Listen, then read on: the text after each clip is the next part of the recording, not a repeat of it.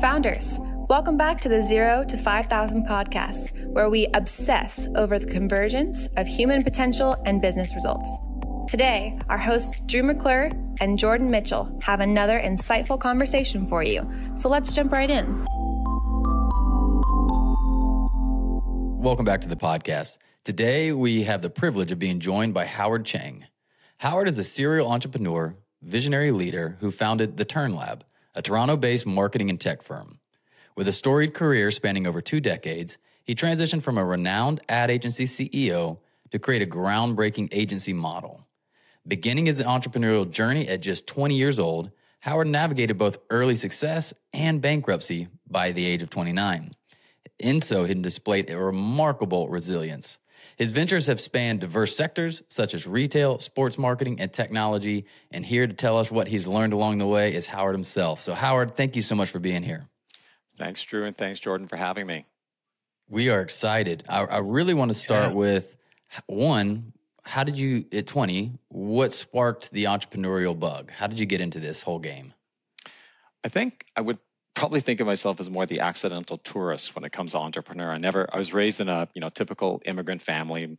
My parents came from Taiwan. I jokingly tell people I was made in Taiwan, and they were your typical immigrant family. You got to become a doctor, you got to become a lawyer, you need to turn around the fortunes of our family in one generation. So that's your job as an immigrant child. And I wasn't really cut from that cloth. So I did go and studied architecture at university, but I kind of always felt restless around, am I going to be okay working for somebody else? Am I going to be okay climbing the corporate ladder? Because I always was a little bit of a radical in terms of the way I looked at my life. I was an environmental activist in my teens. I was like picketing town halls to, clean up our rivers. And I really wasn't very corporate in nature. So at 20, I kind of accidentally fell into an opportunity while I was in the middle of university. I was a very avid cyclist. I raced bicycles. I love bikes. And I had a buddy of mine that was trying to open up a bike shop. So he asked me if I could help. I said, sure, I'll give you a hand. And within a few months, it became evident that he wasn't actually committed to the project. And he actually said to me, why don't you just take over? And I'm like, I'm in the middle of university. How am I going to do this? So kind of on a wing and a prayer, I said, okay, fine. And I decided I would, operate it full-time during the summer, part-time during the winter. And somehow, maybe by accident, maybe by force of will, a little bit of talent in there, I grew it into a multi-million-dollar, multi-location chain of bicycle retail stores that specialized in high-end bikes. And ran that for about 10 years. By the time I was 25, I was driving a brand new red Porsche, had bought 2 houses. I was definitely living the yuppie lifestyle in the 80s. And by the time I was 29, I went bankrupt, trying to grow it on 17% bank financing, which is not very sustainable. So that was quite a roller coaster ride in my 20s. Came out, a little bit scathed, lost my house, lost my business, lost my marriage, and ended up raising my 2 kids in the basement of my parents' house for about 9 months after that. So it was definitely a bit of a humbling experience as my first try into entrepreneurship. What was that like emotionally to recover from, you have the early success, you got the car, you got the house, and then all of a sudden you're selling the house, losing the car. What was that like just emotionally for you? Well, let's be clear. The bank took the house and the bank took the car. There was no selling. When the bank calls a line, they're pretty serious about it. So a few things I learned along the way. I learned that I'm not the smartest kid in the room, and that I need to listen more to great advice. I had good advice. My dad was an economist, and he talked to me about the math of financing growth at 17% interest and said, it really isn't sustainable. But I didn't believe him because I was young and foolish and pretty full of myself in my 20s. And so I think that was a big lesson. I think when you end up in the basement of your parents' house pushing 30, you do think about life. And I had to really think about, okay, am I qualified to do anything? Like, I never practiced as an architect. I went right into business. Don't know if anybody in the industry would ever hire me again. So what can I do? So there was definitely a lot of soul searching in that moment. If I told you I had a quick rebound and was super successful, no, it was hovering around the bottom for a while as I'm trying to figure out, do I have value? Am I able to take this value? And I even had family members literally say to me, listen, just go drive a cab. Like, you're not going to start another business again. Like, you obviously are a failure as a business person. Go drive a cab, get a Joe job. Like, enough already. Like, forget this entrepreneurship. And I had close family members tell me that. How did you resist or know that wasn't the path for you? I don't like driving that much, so the cab was out. But I had an interesting conversation with my 4-year-old daughter at the time, who actually is a co-founder of my current company. So Wow. somehow the entrepreneurial genes, my son an entrepreneur, my daughter being an entrepreneur, interesting. But at 4 years old, I actually sat down and I said to her, I think Dad is going to, I've been trying to figure my way out of here.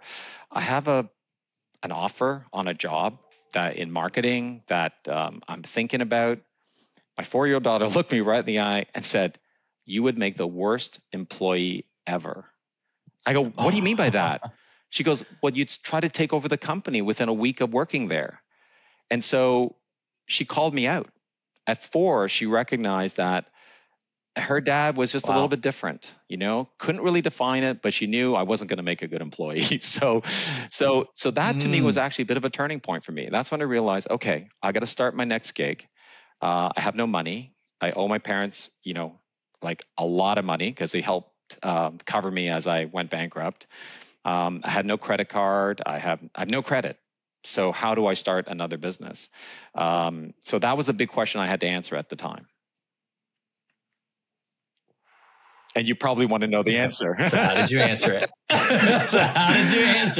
Well, yes, please tell us. I think when I say the accidental tourist, what I mean is I had to think about, well, what was I good at in my other company? So I knew I wasn't great at finance, obviously.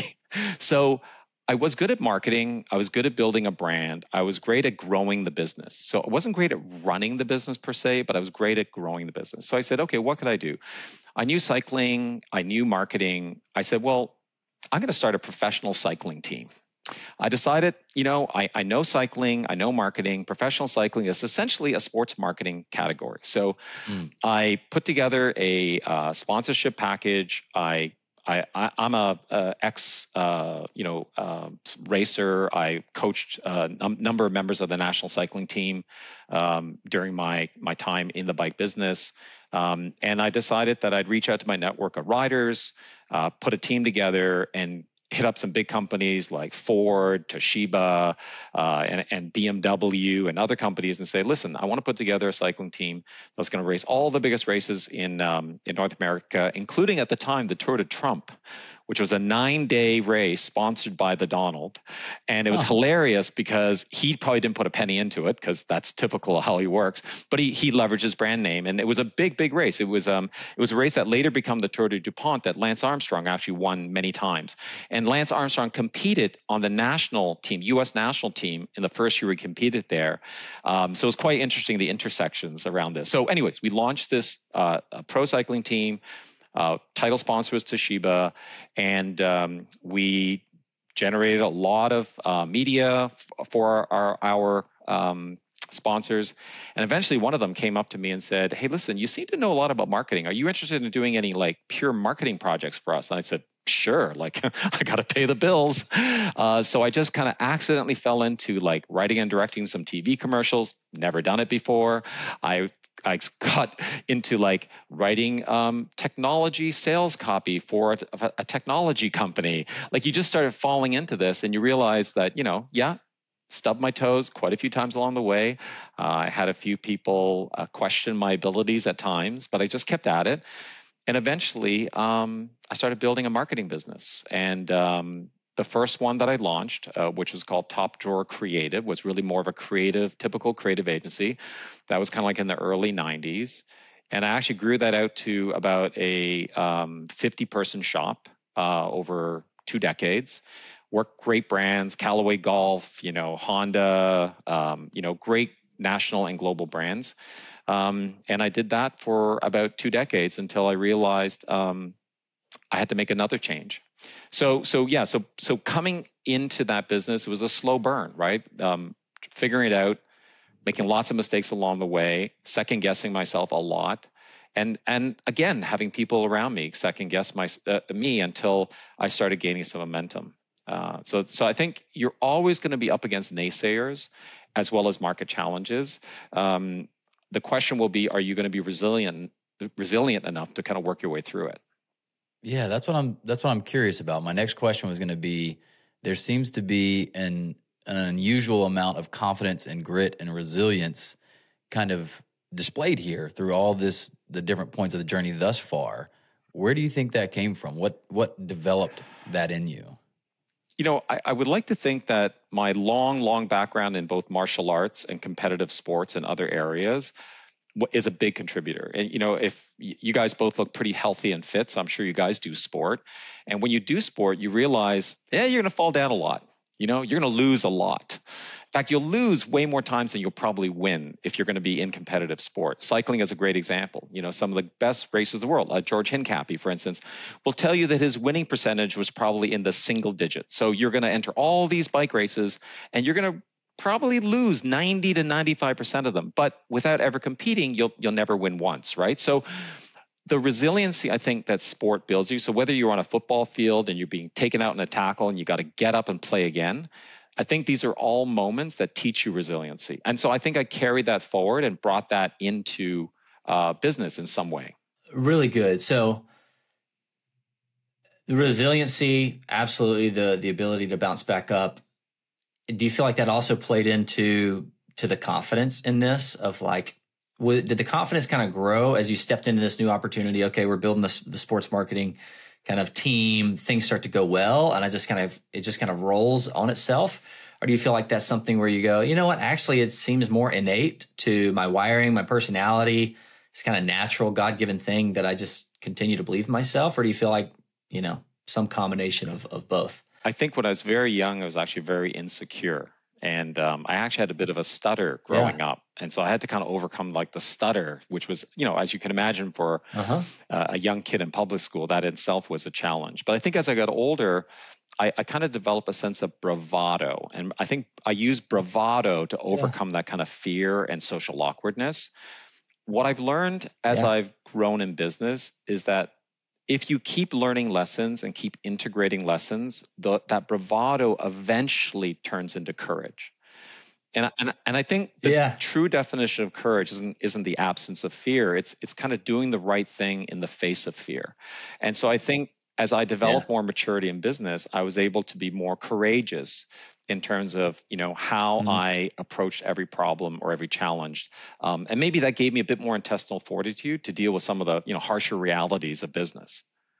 Yeah, no, I think that's killer. I had a mentor who was like, "Hey, sometimes it is okay to fake it till you make it." Right? Like, not when you're trying to show some hide or some lack of integrity that might be coming up, but like, there are times where it's like, you got to step into that. And some of that, like you're saying, like, hey, I get into these marketing projects. I have never done this before. I had never done that before, but I kind of believe, and I'll just, I'll figure out the rest, I think is pretty powerful. Howard, you were just sharing about resiliency. I was thinking about the confidence side that you mentioned earlier. What do you think developed that confidence? Is it something that you truly feel like was like nurtured into you, experiences have built, or does it feel like there's some level of innate, natural, inborn where you're like, yeah, I just kind of had it and I was able to bring it to it? Or was it, somewhere where it was a little bit of combination of both? Well, definitely did not have it. I grew up, English is actually my third language. And when I was, growing up in public school, I developed quite a heavy stutter. And to this day, even when I get really tired, I will start stuttering again. So that doesn't inspire your confidence when you're going through public school as an immigrant kid. And so I think over time, though, doing martial arts and doing sport, I started developing this kind of like maybe false sense of bravado. And it was my way of overcompensating for that lack of security or that lack of confidence in many ways. And this bravado carried me pretty far. It carried me to university, carried me to start my own business. I think over time, though, as you learn real lessons in life and in business, and if you're lucky, that bravado gradually turns into confidence, or what I would call courage. I think courage is different from bravado. Bravado is kind of like running away from your fear. I think courage is more facing your fear and then doing the right thing regardless of your fear. I think seasoned entrepreneurs learn that the hard way through the marketplace, and knowing that, you can survive this. So you're able to face those fears more holistically, as opposed to just reacting and running away, or reacting and attacking. It gives you a better sense of, how do I actually build the right strategy to overcome these fears? I saw, or I was reading a book by Dan Sullivan. I don't know if you've read any of his stuff. Who, Not How is one of his kind of big ones. 10X is easier than 2X. But he has what he calls the 4 C's. And his kind of hypothesis of working with people is that 2 of the C's, confidence and capabilities, are usually what we try to start with. Like, I won't engage this unless I feel like I have the capabilities and unless I feel a sense of confidence that I can do this. And he encourages to let those 2 be last. And the first 2 C's are commitment and courage. And so he's like, first decide, do I want this? Mm-hmm. And if I really want this, then I've got to commit to it. And as I commit to it, I've got to have what you're talking about, which is the courage to show up to this wherever my capabilities are at the time. Like, I'm going to commit to it. I'm going to have the courage to show up to it. And he said, when you do those 2 first, your capability gradually increases. And then as your capability increases, confidence naturally rises with it. And it sounds like very similar to what you're talking about. And what I would highly encourage is, don't wing it. Back in the 90s, we had this crazy thing called the public library. And so I would go there and do all kinds of research. So before I wrote my first TV commercials for a client that I'd never done before, I actually spent like a week in the public library reading about film production and pulling a production together, and what should a director actually do? Oh, here's some tips on screenwriting. How will this help me? And so I did my diligence. I taught myself how to do commercial photography that way. I taught myself how to do the agency. And today, obviously, it's a lot easier because apparently the internet's not going away. So using Google and search engines, you can learn a lot about anything you're trying to break into or enter into, and probably find amazing people like you guys, Drew and Jordan, and to give coaching and advice that just wasn't really easily accessible when I started as an entrepreneur. Yeah, it's so good. Just the belief that, hey, if there's a gap in knowledge, if there's a gap in skill, there's no good reason why I can't find the resources to close that gap, right? Exactly. Fake it till you make it, I think, is a great soundbite, but I would say come prepared, right? You can fake it a lot better once you learn the lines. Yeah, that's it. Once you know, here, color inside these lines, you'll be all right. It is interesting. I was just having a conversation this weekend. I went to the Clemson University football game. We did get the W, which was wonderful, which is always nice around these parts to get the win. But I was having a conversation with a good close friend of mine, and he's in a new job, he's in a new role, and he was feeling that that inadequacy of like, man, I can't be elite at this, because I was challenging him like, hey man, like this is where you're at right now. Bloom where you're planted. He's having some bigger questions where he feels like he had a rock bottom. He's kind of moving through that a little bit. And I'm like, hey, like, let's go be elite at this thing the best you can. And so he's sharing all these things that I don't know, right? And on the other side of that, we said, well, you only have to be stupid about those things for a short period of time, right? You can ask questions. You could go do your learning. Google's probably got answers to every single one of these things that you're feeling right now. And like, you're a competent person. You've shown competency ever since I've known you, right? At least well over a decade. Let's just keep moving. It's only for a period of time. And it is interesting how that little feeling could either slow you down, make you question yourself deeply, or you find some level of grit, resilience, and just go, it's just a season, right? And that's what I think it was encouraging is like, when are there times where you see your life stuck and static versus dynamic, changing, transitioning? Have you guys ever been on a really bad date where the other person just wanted to talk about themselves the whole time? Unfortunately, yeah. yes. So that was me. Option number one, but yeah. So that was me in the 80s, right? So as a business person in my 20s, because I didn't have the confidence that I knew what I was talking about, I was constantly convincing people I knew what I was talking about. I think as I became more experienced in business, I learned how to be a good date, which is show interest in the other person, show interest in what they care about, ask great questions, be a great listener. So, one of the best pieces of advice I give young entrepreneurs is be a good date in every situation. So it doesn't matter whether that's a new business situation, a customer service situation. Ask, listen, care. Because when you do, you actually gain a ton of power in order to manifest your destiny in business. And so I think that's one of the most important lessons to learn, and probably one of the hardest lessons to learn as an entrepreneur. Yeah. I was telling someone that the other day, they were just getting, it might even been one of our clients, was just getting curious about the work Jordan and I do. And they're like, man, how do you know what to say? Like, there's got to be moments someone's presenting a challenge or a problem you don't want to say. I'm like, yeah, plenty. But my kind of go-to is if I don't really know what the wisdom is yet, I just keep asking questions. Like, if I can keep asking questions, I just think wisdom emerges where you're like, oh, there it is. There's kind of the next step forward, right? And I'm curious for you, when I hear your story, again, we've only covered up until, sounds like in your 30s, you have a fantastic sales ability, right? The first shop you opened, you obviously were able to sell and scale, and then you hit rock bottom and you were still able to approach massive companies, sell them on this idea of your cycling team, get them to believe in you.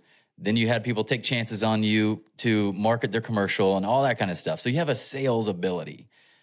What do you think are some of the keys to, really that sales ability you have? And this curiosity, does that play into it? That being interested in the client, listening, all the stuff you're talking, being a good date, is that kind of key to your sales ability?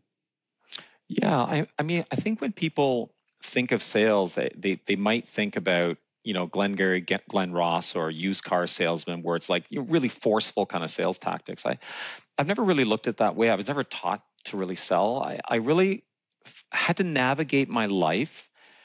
As a skinny little Asian kid growing up in an all-white neighborhood, I was beat up a lot. I'll call it out as it is, right? So I had to figure out how to influence the people around me to keep myself safe. That was the first job at hand. And then I began to figure out how to influence people around me so that I could get some of the things I wanted. So whether that was, how do I get on the volleyball team? How do I, whatever. I had to talk the coach into it in a way, right?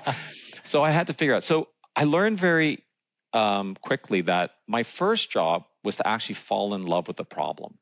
Understand truly why this whole situation exists. Because you can't really influence people if you don't actually know the problems that they're facing or what they're up against, And so I think that's something I've carried forward. Like one of my current companies, the Turn Lab, which we founded in 2018, was really built on the premise that, advertising agencies are great at launching campaigns and winning awards.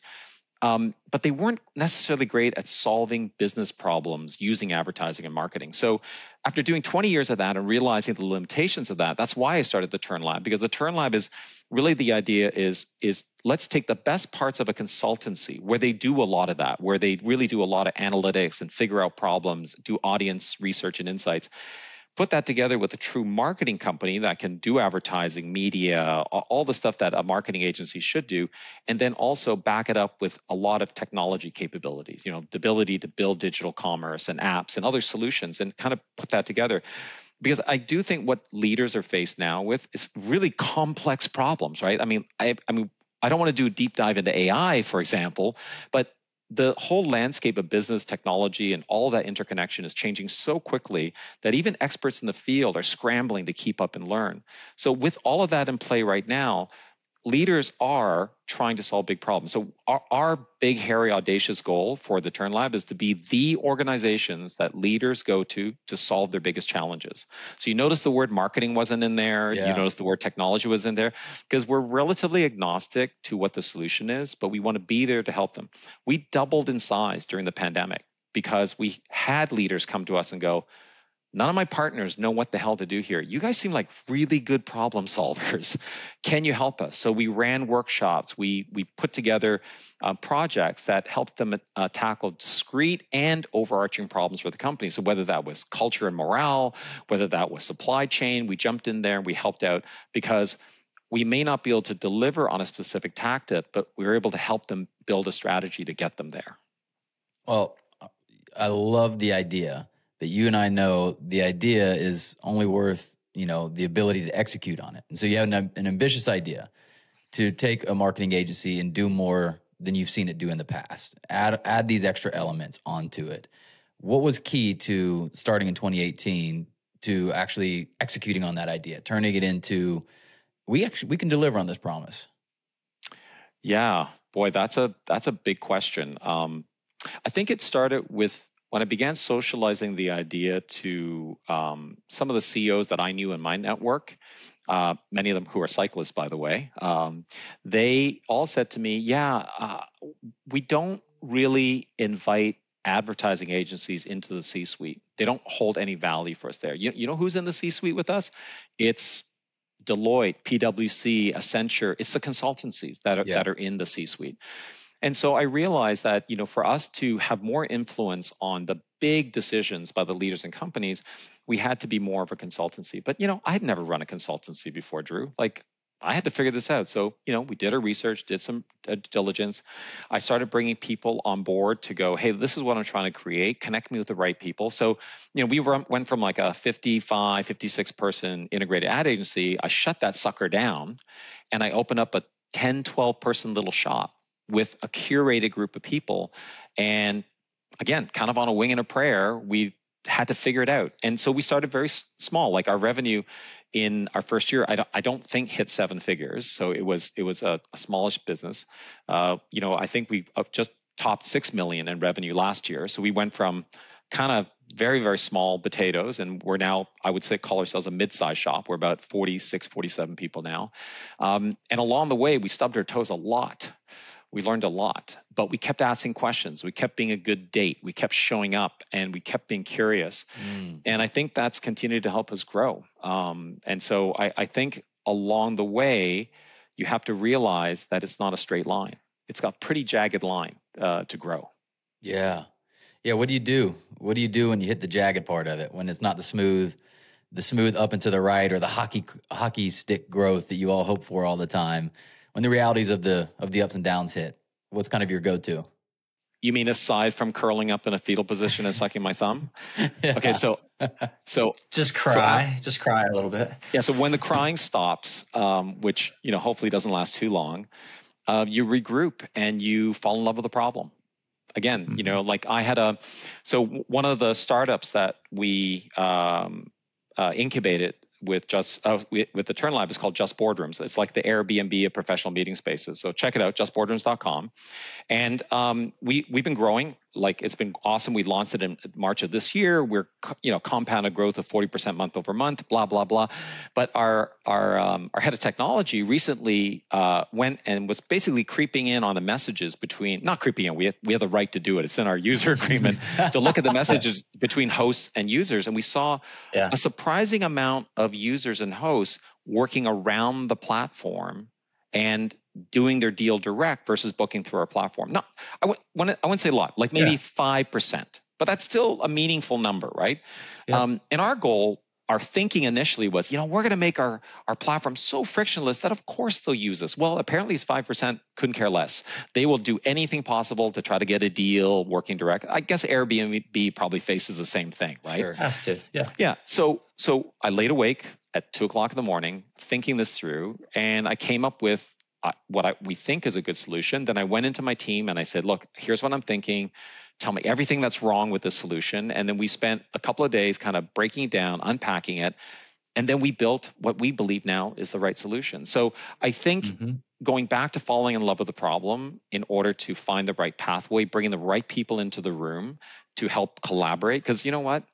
You're not going to solve it on your own, by the way. That's the other thing I've learned in business. It takes a village to create meaningful change. And not only can't solve it alone, but you can't put it in play alone. You need buy-in across the board. So the one man, one woman against the world entrepreneur mythology is quite false. To do it well, you really need to build a team around you that really will work and support your vision.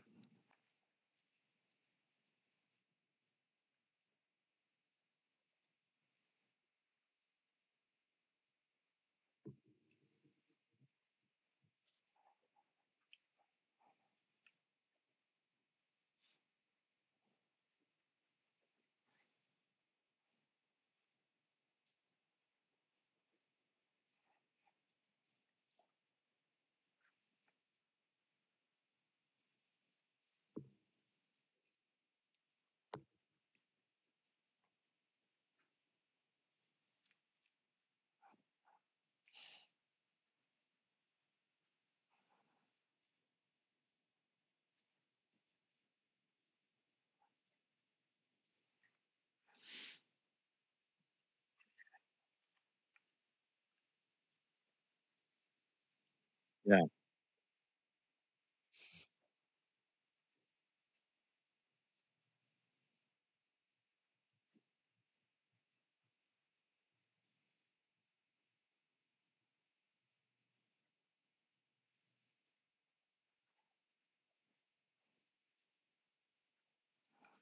Yeah, I think if you're selling a solution versus truly understanding the problem, you'll always be stuck in that space where marketers get stuck in, right? Oh, I'm going to sell you a solution. I'm going to sell you a campaign. I'm going to sell you some video content. I'm going to sell you a website. So our conversations are very different. Our conversations are more around what's keeping you up at night. And they'll say things like, you know what? I don't really understand my customer. Like, for the longest time, I thought I was the customer, but I'm beginning to learn maybe I'm not. I need help with that.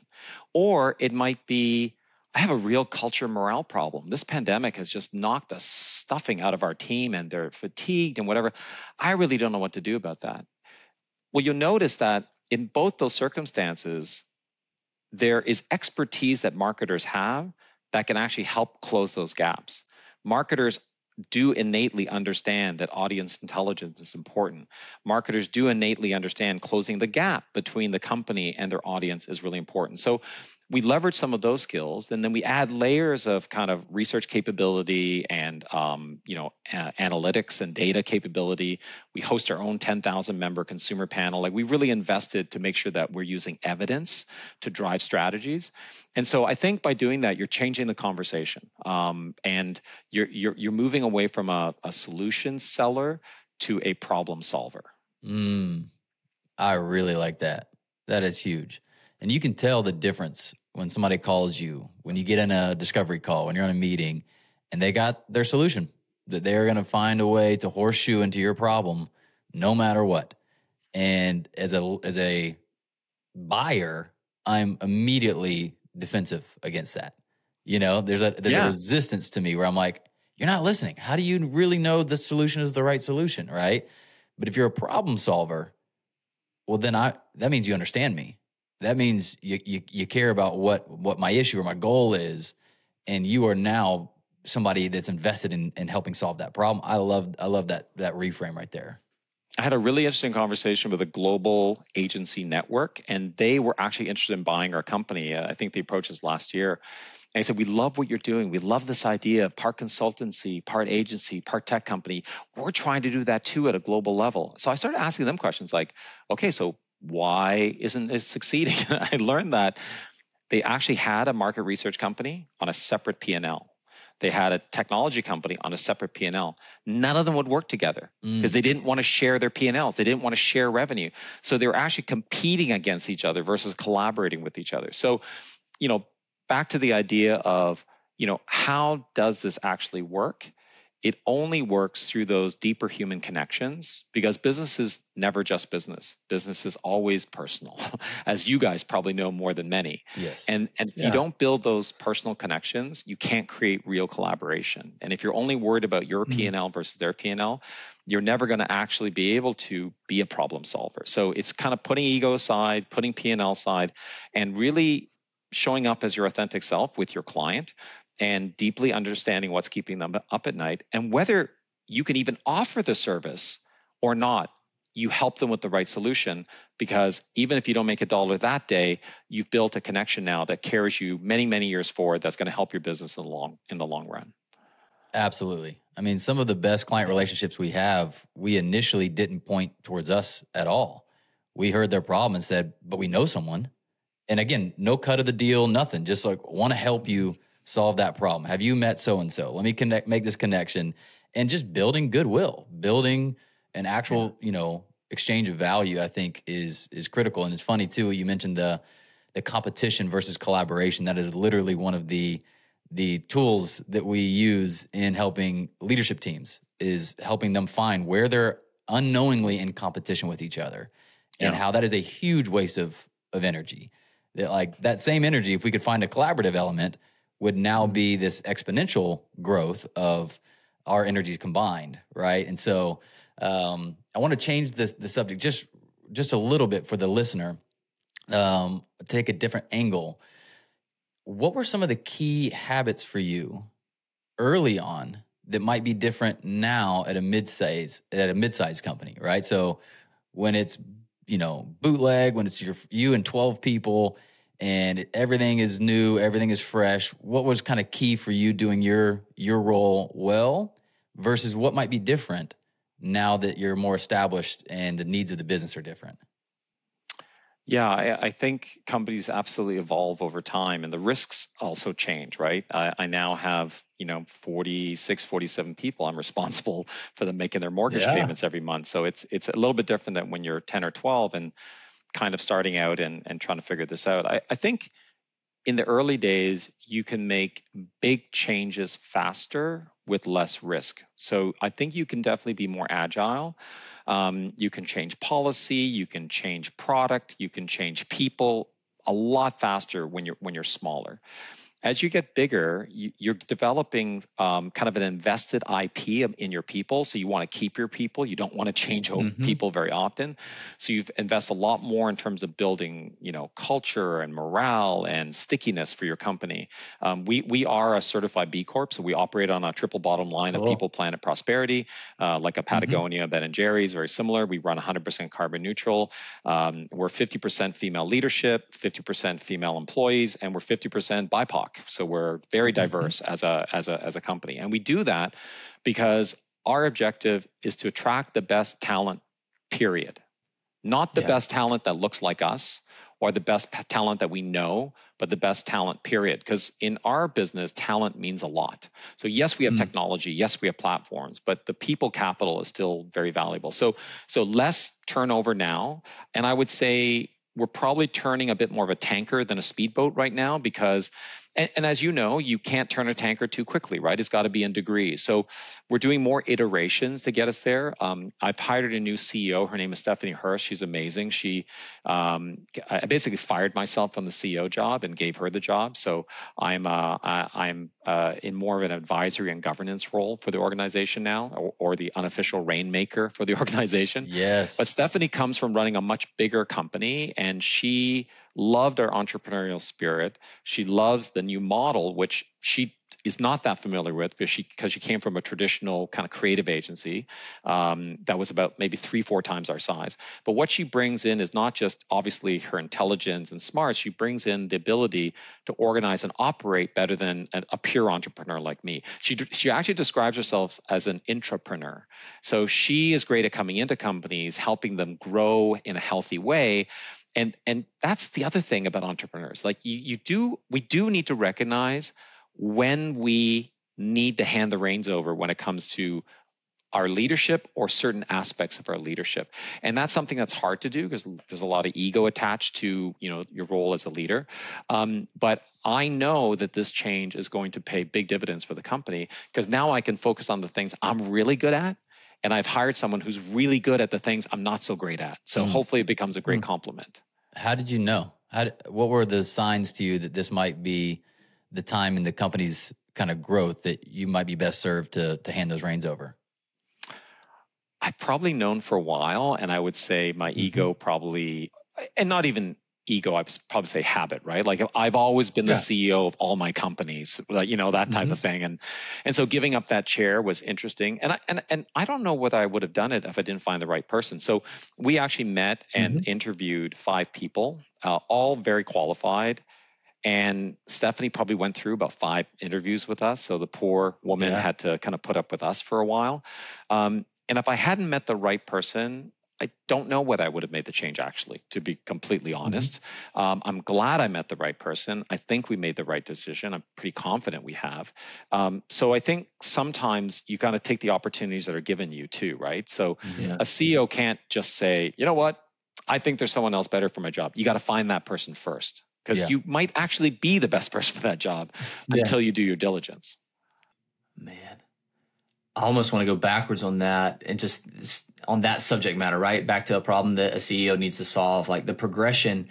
Did you make a progression as you've gone from the 10 people to now the 40 plus people? Did you make delegation decisions along the way? And kind of how did that flow? If at the highest level you could stay, how did you make the decisions of like, this is what I delegated at this point, because this helped us get to, break through the ceiling. And then we were able to get up to here. And delegation was a key part in some of those. I'm curious, where have you seen delegation play a part that essentially is at this one with Stephanie? How about tell us a little bit about that journey thus far in the last kind of 5 years?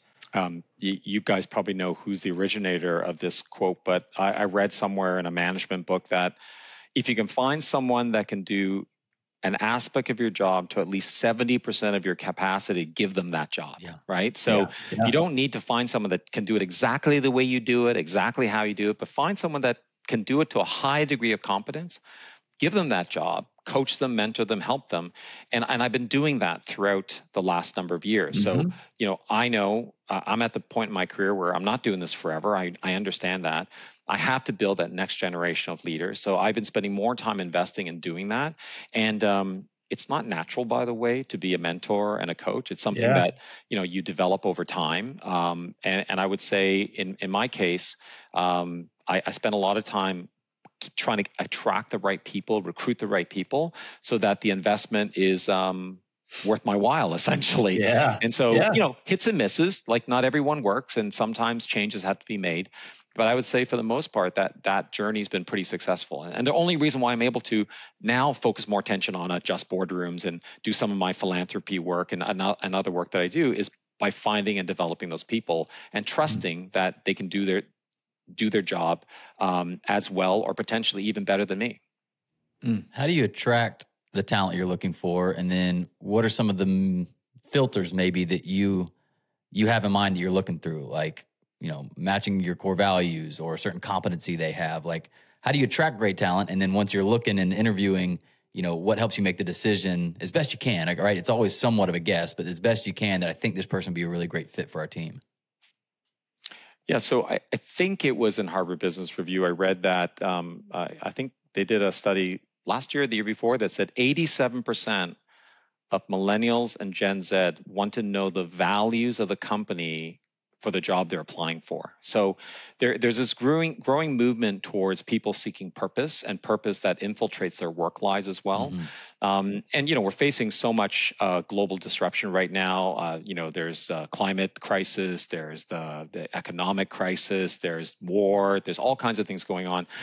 So I think people are looking for more than just a paycheck these days. They're looking like, hey, can I find a place where I actually feel good and more importantly, alignment with in terms of my work. So I think as a leader, I think there has to be a lot of thought in, what is your purpose and how do you articulate that purpose? And the purpose doesn't have to be all, touchy-feely. It's all about the environment. If you look at Nike, Their purpose is basically performance, and that's an amazing purpose. And if they can find people that align behind performance, they've built an incredible culture, which they have.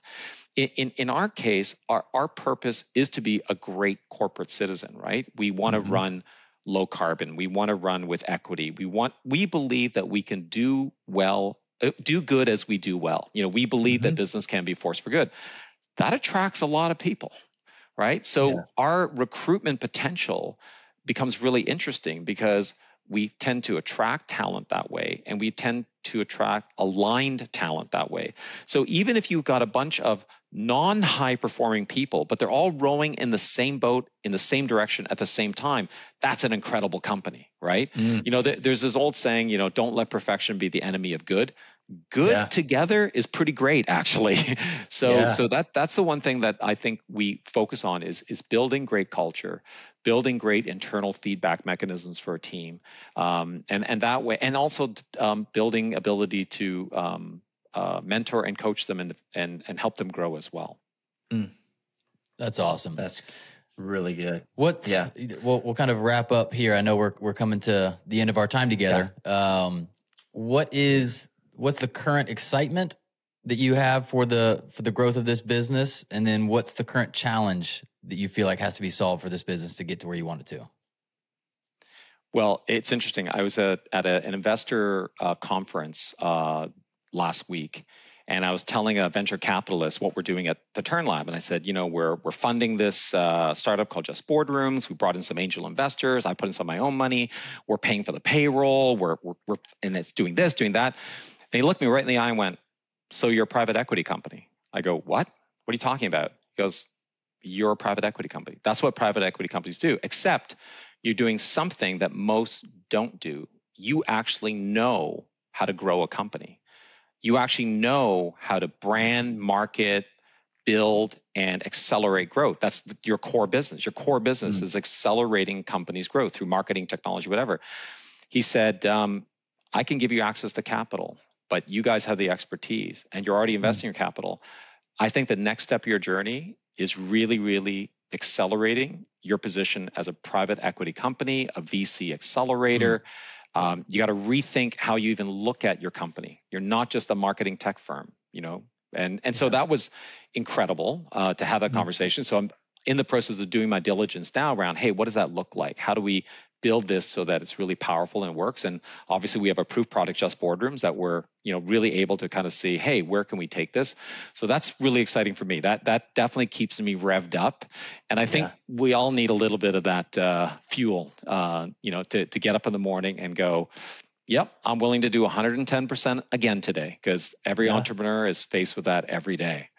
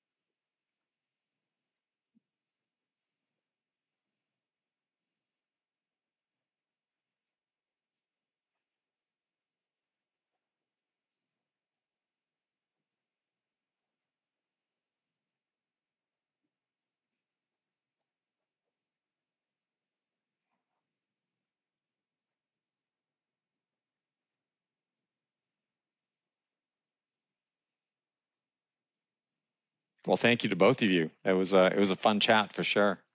Awesome. Howard, again, thank you from both of us. Thank you from the audience for being here, sharing your wisdom with us. Unbelievable interview, and excited to see not just where Turntable goes, but where you go. This will be fun to continue to watch your career blossom. Thank you, buddy, for being here. Founders, thanks for listening. We hope you enjoyed it.